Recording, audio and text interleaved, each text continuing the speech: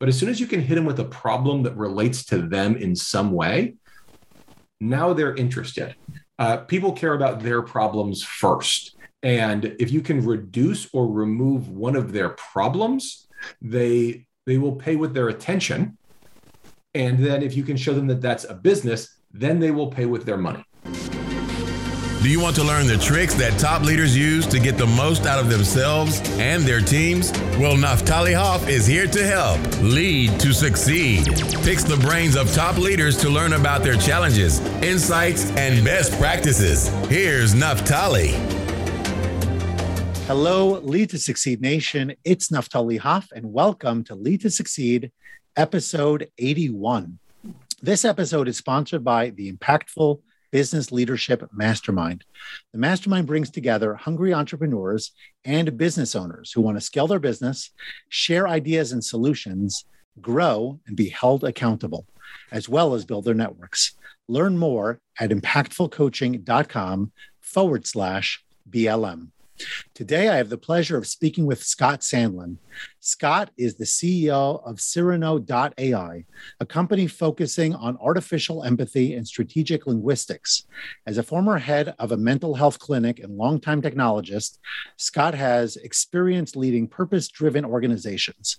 He has been published in numerous peer-reviewed journals, including Psychology Today, Forbes, and Entrepreneur Magazine. And I'll just mention quickly that I had Jason Pfeiffer, editor of Entrepreneur Magazine, as my guest on the previous podcast.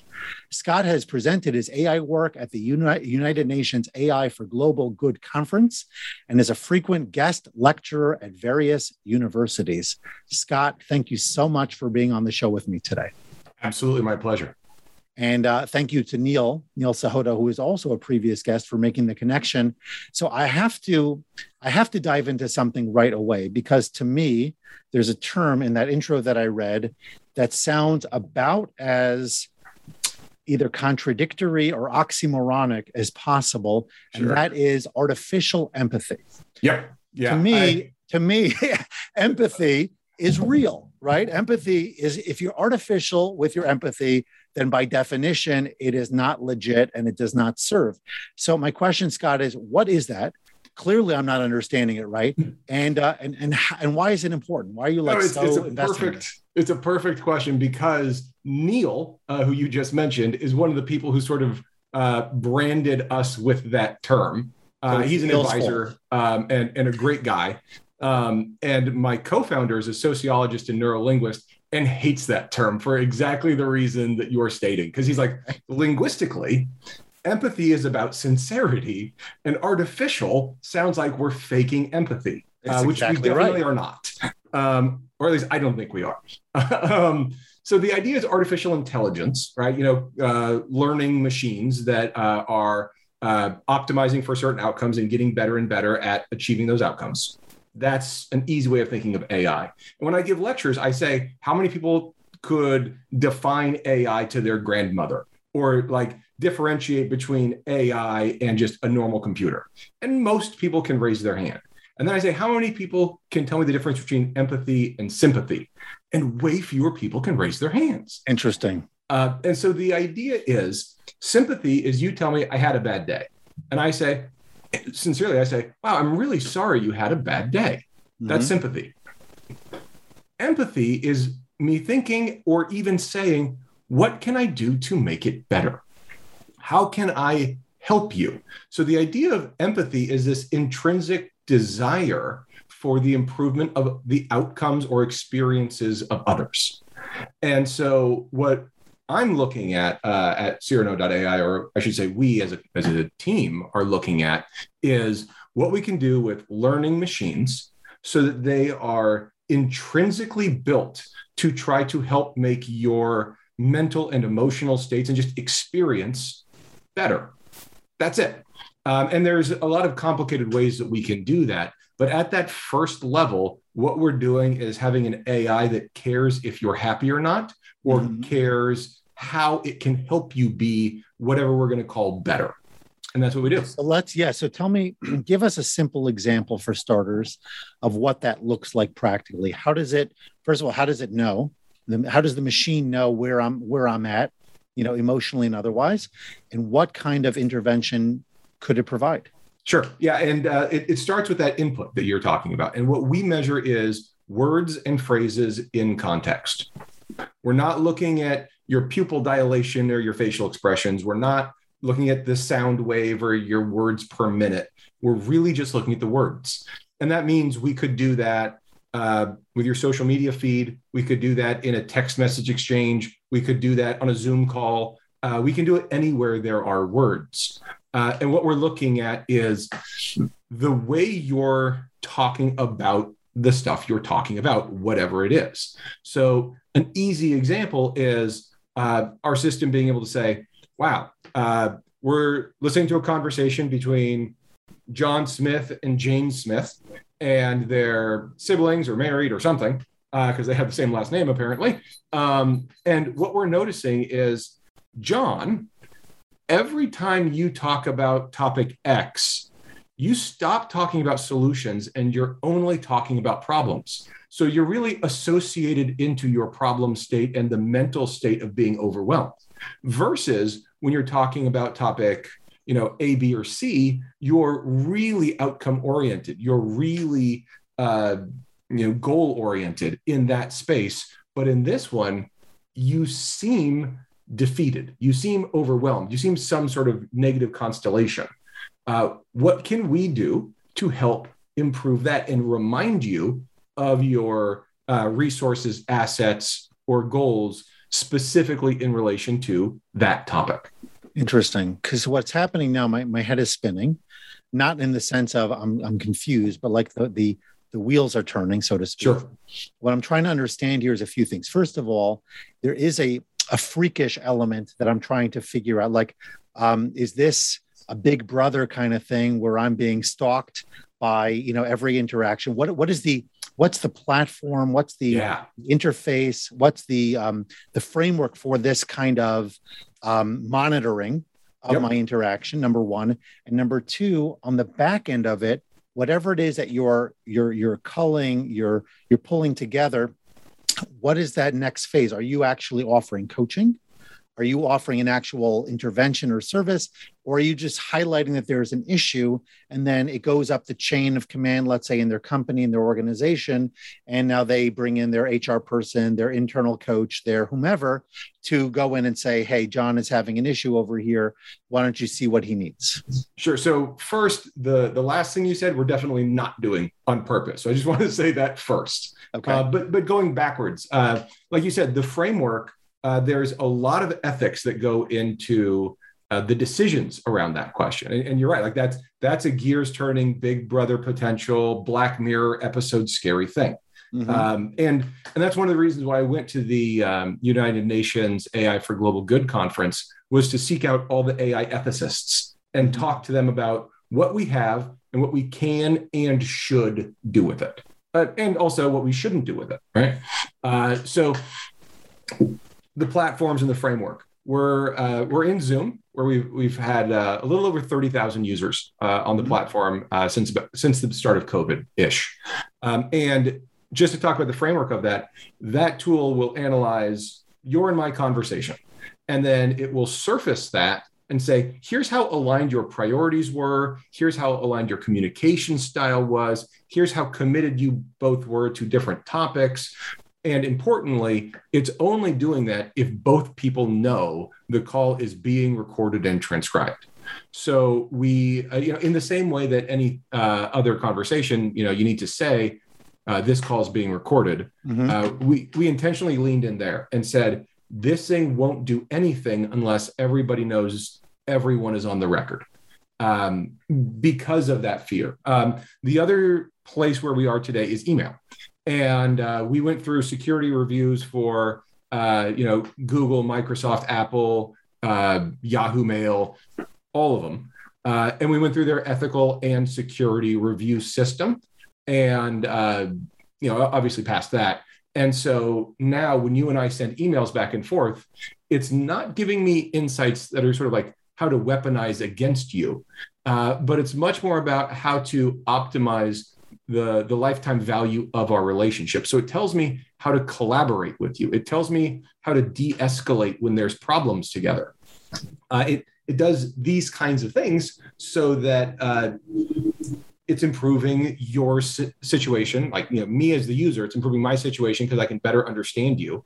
But also, as a user, it would allow me to better impart ethical change work with you. So think of the idea of teen crisis hotline, suicide hotline, veterans affairs hotline, these kinds of places where they're critical conversations. They're some of the most important conversations happening on Earth are with volunteers and strangers. And what if we built a tool that could just help that volunteer, that operator, that well-intentioned person to be 5%, 10%, 50% more effective at connecting with this person in need? Okay, and so I actually want to jump in on that, if I may, Scott. Please. Because you answered a question that I was thinking about, which is, who wants this? In other words, who would be the person who would be, purchasing this and signing up for your service?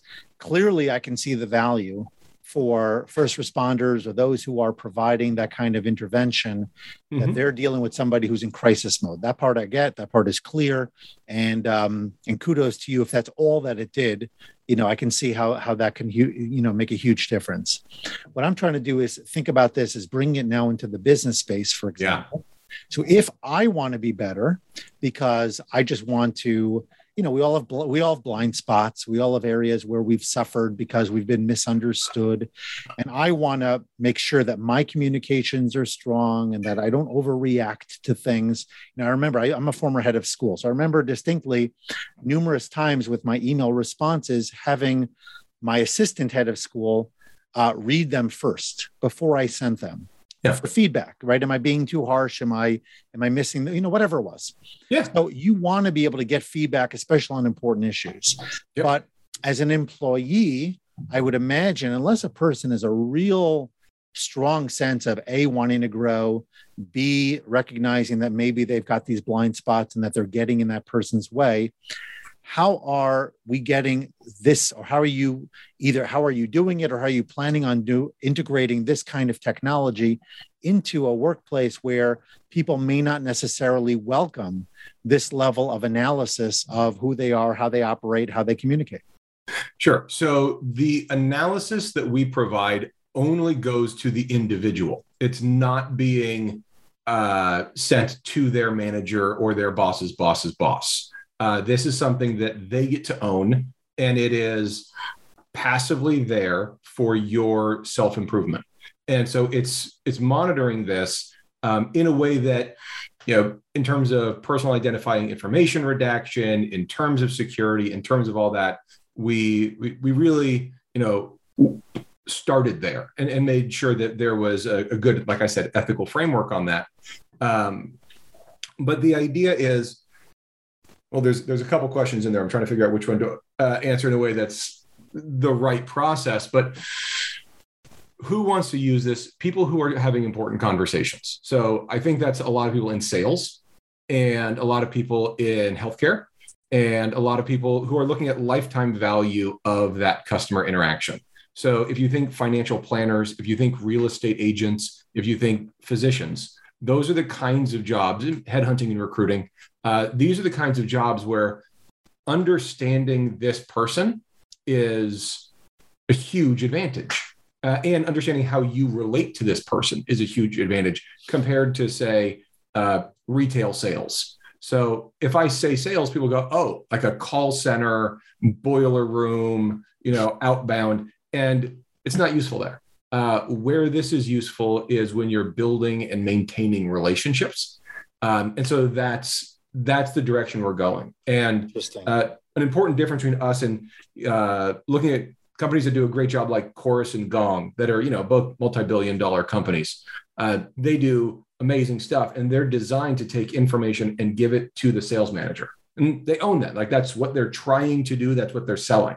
And what we're saying is, no, this information belongs to the person having the conversation. The feedback should go to them.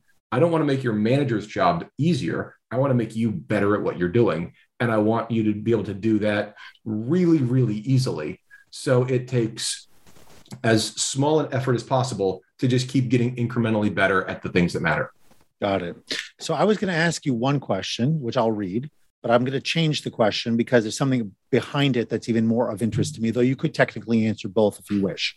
The original question was, what impact has your training as a hypnotherapist had on your current work? Because to me, there's an obvious connection between understanding the human mind and trying to do it, let's call it artificially, so that you can get that much more input, et cetera.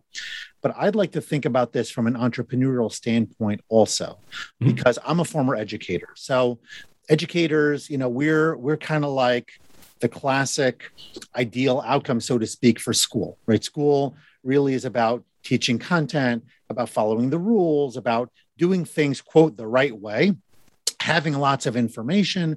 And so teachers then teach that. And that's kind of like what they do as a lifetime profession. Entrepreneurship is about bending the rules, not in the illegal sense of the term, but thinking differently, being creative, getting out of the box, right? And learning to leverage what you know and what you do to help other people, right? And to really scale that up. So I'm gonna distill this question a little bit more clearly, perhaps. But the idea is that as a hypnotherapist or as a service provider, like a doctor, like an educator. So for the most part, you think about, right, what do I do? How do I help somebody? And kind of like your primary focus is on providing that service. It's a little bit less about how do I scale it? How do I turn it into something new that the market has never seen before? So I want to be able to help all of my listeners who have that entrepreneurial bug, who are interested in, taking what they know and turning it into something that could amplify. Because if you're a psychotherapist, you're helping one person at a time, maybe a small group at a time.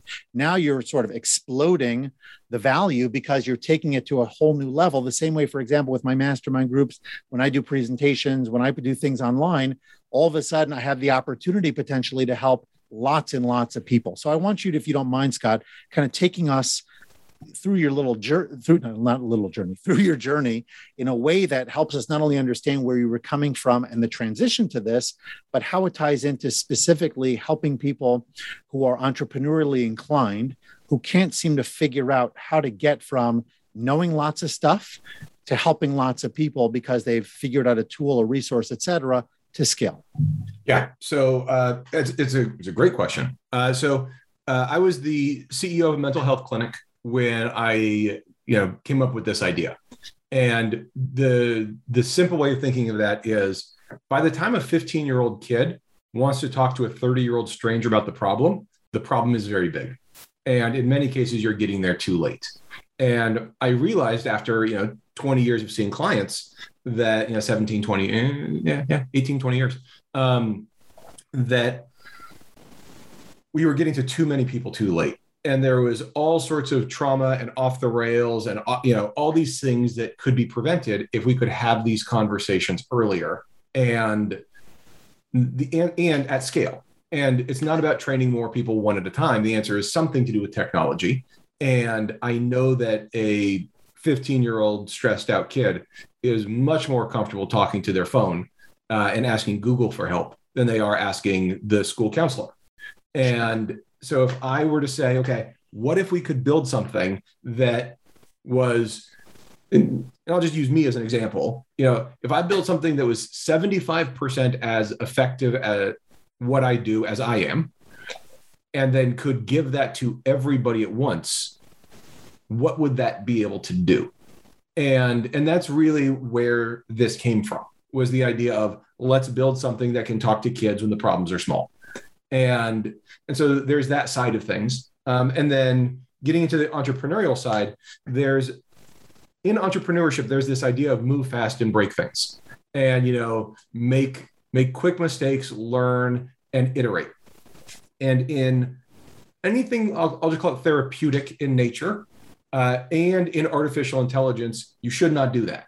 The unforeseen consequences and the ethical guardrails that do and should exist deter that with good reason. And so in answer to your question, like where like my experience and training and all that, impacts my thought process, I very much want to not move fast and break things. I don't want to be, innovative at the expense of ethics. And the lazy, and gigantic example is that, scene in Jurassic Park where Jeff Goldblum says, you spent so much time thinking if you could, you didn't think if you should. And, we joke around about that sentence a lot because the ethical implications of our technology, fully realized, the implications have a lot of potential for good or bad. And so making sure that we don't move so fast, because you can't get the toothpaste back in the tube. And so we want to make sure that we're thinking things through mindfully, which creates a natural tension with our investors. And that means we've lost some potential investors because we weren't willing to move at the speed of the market. We wanted to really be thoughtful in our approach and roadmap. So let me drill down on one last detail, because you did end on the entrepreneurial side, which is of great personal interest to me, but again, I think has a lot of value to my listeners and just in general, right? How does a person know? I don't know that there's a single answer to this, but what would be your advice if you're talking to someone who knows a lot about something? Again, we're using doctors and educators as examples, but it could be a lot of different things. And for the most part, they have a practice or they have a job and they're doing that, and they want to find a way to be their own boss, to make a bigger impact, all of that. Number one, how do they know if what they have is marketable? And number two, what would be some advice pieces you would offer, Scott, to help those people take the right kind of action to move forward quickly and purposefully? So I learned this the hard way. So those are usually the best pieces of advice is people will pay more for painkillers than vitamins. And so if you know a lot, you need to be able to think of it entrepreneurially. You need to think of the value of the problem, not of the solution, because people care about solving their problem, not how cool you are. And I wasted a lot of time being very proud of myself and my team for inventing something new and special and patting ourselves on the back and saying, boy, aren't we clever? And it wasn't until we were really pointing this at problems, not solutions looking for problems, that we could get some traction. And so drill down on that, please, for a moment, because I don't think everybody necessarily has clarity. At least if this conversation was happening 2-3 years ago, before I did my own, let's call it marketing work and things like that, to really understand problem solution. So give an example, please, of what it would look like to talk solution first as opposed to talk problem first. Yeah. And again, to use a metaphor, you got to know who the bad guy is in the movie for you to care about the good guy in the movie. And so we have to think about, like I said, the cost of the problem. And usually that should get translated into dollars or some sort of major pain point. Like the one for Cyrano, a big piece of it is suicide, and especially suicide of people under the age of 24, because it's the second leading cause of death for people under 24 in America is suicide. And it's a massive problem. And so when I said, hey, I want to help people, people are like, oh, that's good. I want to help people too. A lot of us want to help people. There's a lot of good, caring people in the world. I'm glad you're on the team with us, but I don't care, But as soon as we could say, this tool can reduce teen suicide by X, meaning we can save X number of lives per year. As soon as you can quantify the problem and quantify what you can do about it, now people will lean forward, because just saying, hey, I can do new things. I can teach this class online. I can, whatever it is. No one cares. That's a vitamin. That's better than it was before, but I'm not gonna, stop scrolling to read what that says. But as soon as you can hit them with a problem that relates to them in some way, now they're interested. People care about their problems first. And if you can reduce or remove one of their problems, they will pay with their attention. And then if you can show them that that's a business, then they will pay with their money. And so you need to get them to pay with attention before you get them to pay with their money. And a lot of people aren't trying to get them to pay attention. They're just saying, look, I'm awesome, you should invest. But they don't care yet, so they won't. Right. So it's kind of interesting because to sort of translate this even further, and that was a great example, again, as an educator, you might say, I'm just here to teach, right? As a doctor, I'm just here to heal or whatever. But when you bring problems to people's attention, and on top of it, when you become aware, when you're looking around, right, one of the greatest opportunities for entrepreneurship is just being having your eyes wide open, getting out into the world, seeing what people need. And then when you identify how to address that, then, like you said, you can say, this is an issue. I see it all the time. When I talk about my mastermind group, specifically for school leaders, because I got business, I've got school leaders, I got different groups.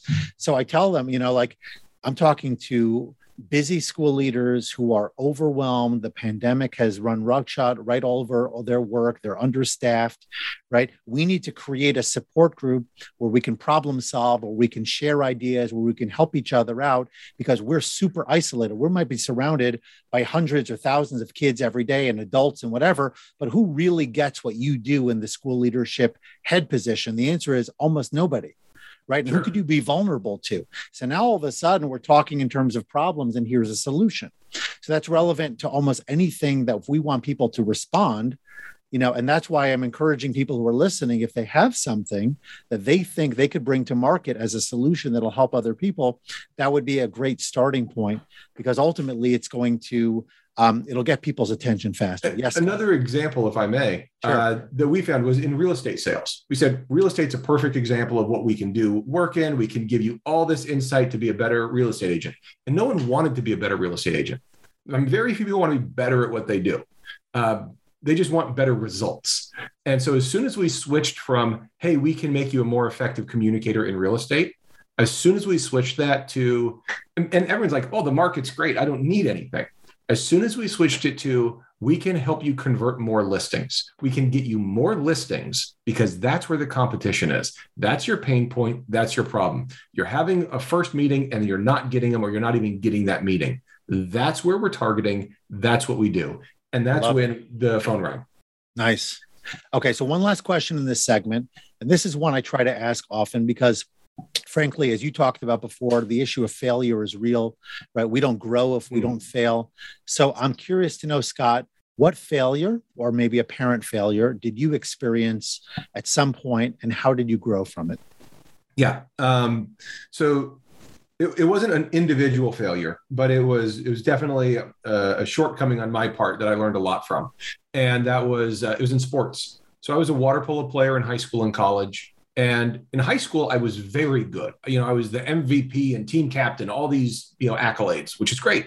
And that is exactly enough to make me average in college. And I was on a good college team, and we were competitive, and we went to NC2A championship stuff and all that. And I was probably exactly middle on the depth chart. Like, I was right there. And that was an uncomfortable place for me. I wasn't used to being there because in high school I was, high up. And so I felt myself forcing things, and I felt myself putting undue pressure on myself to be the best on the team, even though the team didn't need me to be that. And so there was a lot of lessons that I learned the hard way about being in the rhythm of what the team needed me to be, rather than what my ego wanted me to be. Interesting. And so finding a way to be of service to a larger team, rather than being, the Kobe Bryant of the team. I definitely wasn't the Kobe Bryant of my college team. And no one who played with me in college would be confused about that fact. Interesting.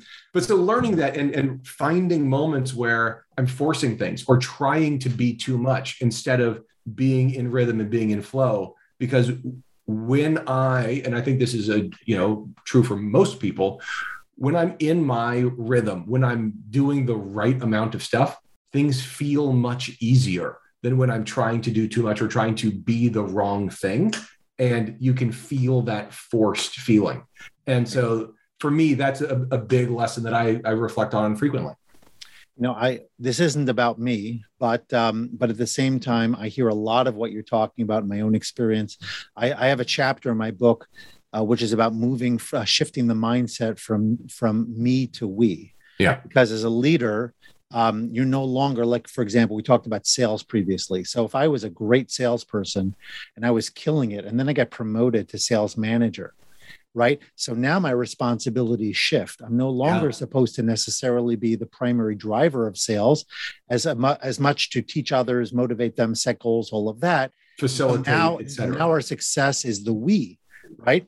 And as leader also, my role changes, using education as an example. Before I was an educator. So I was in the classroom, one-to-one or one-to-many with my students. Now my job is to facilitate great teaching and great learning in the building. So it's less about what I know and my own ability to walk in a classroom and excite and engage, and more about how do I create a framework where my teachers can be doing that so that they could be successful with their students.